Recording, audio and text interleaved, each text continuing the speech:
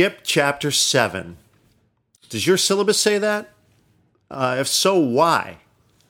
You should be able to make changes to your textbook, right? That's what I think. It's the 21st century. Why do you still have to use what a publisher tells you? It's your class, isn't it? This is foundational content in a textbook, so let's not be too precious about it. The textbook is there to support what you do. It should never appear to be the other way around. So why has this persisted?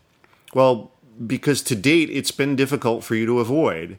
I know that the legacy publishers have a custom solution, but it's way too heavy. So here's the thing. What if it was easy?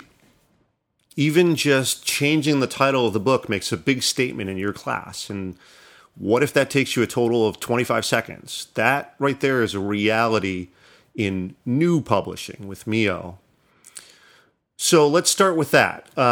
Take our book, make a copy of it in MIYO, and then just start by changing the title to match your course name. And maybe you go a step further and change the chapter titles to match the topics in your syllabus. That whole operation is going to take you about 4 minutes in MIYO. And now your book, or really your version of our book, can be output into every format that we offer, print and digital. Now, that simple action says to your students that you care about this course, right? The materials match the way you teach, not the other way around. This is your course, no one else's. And you took the time to make things clearer and more convenient for them, and it was easy.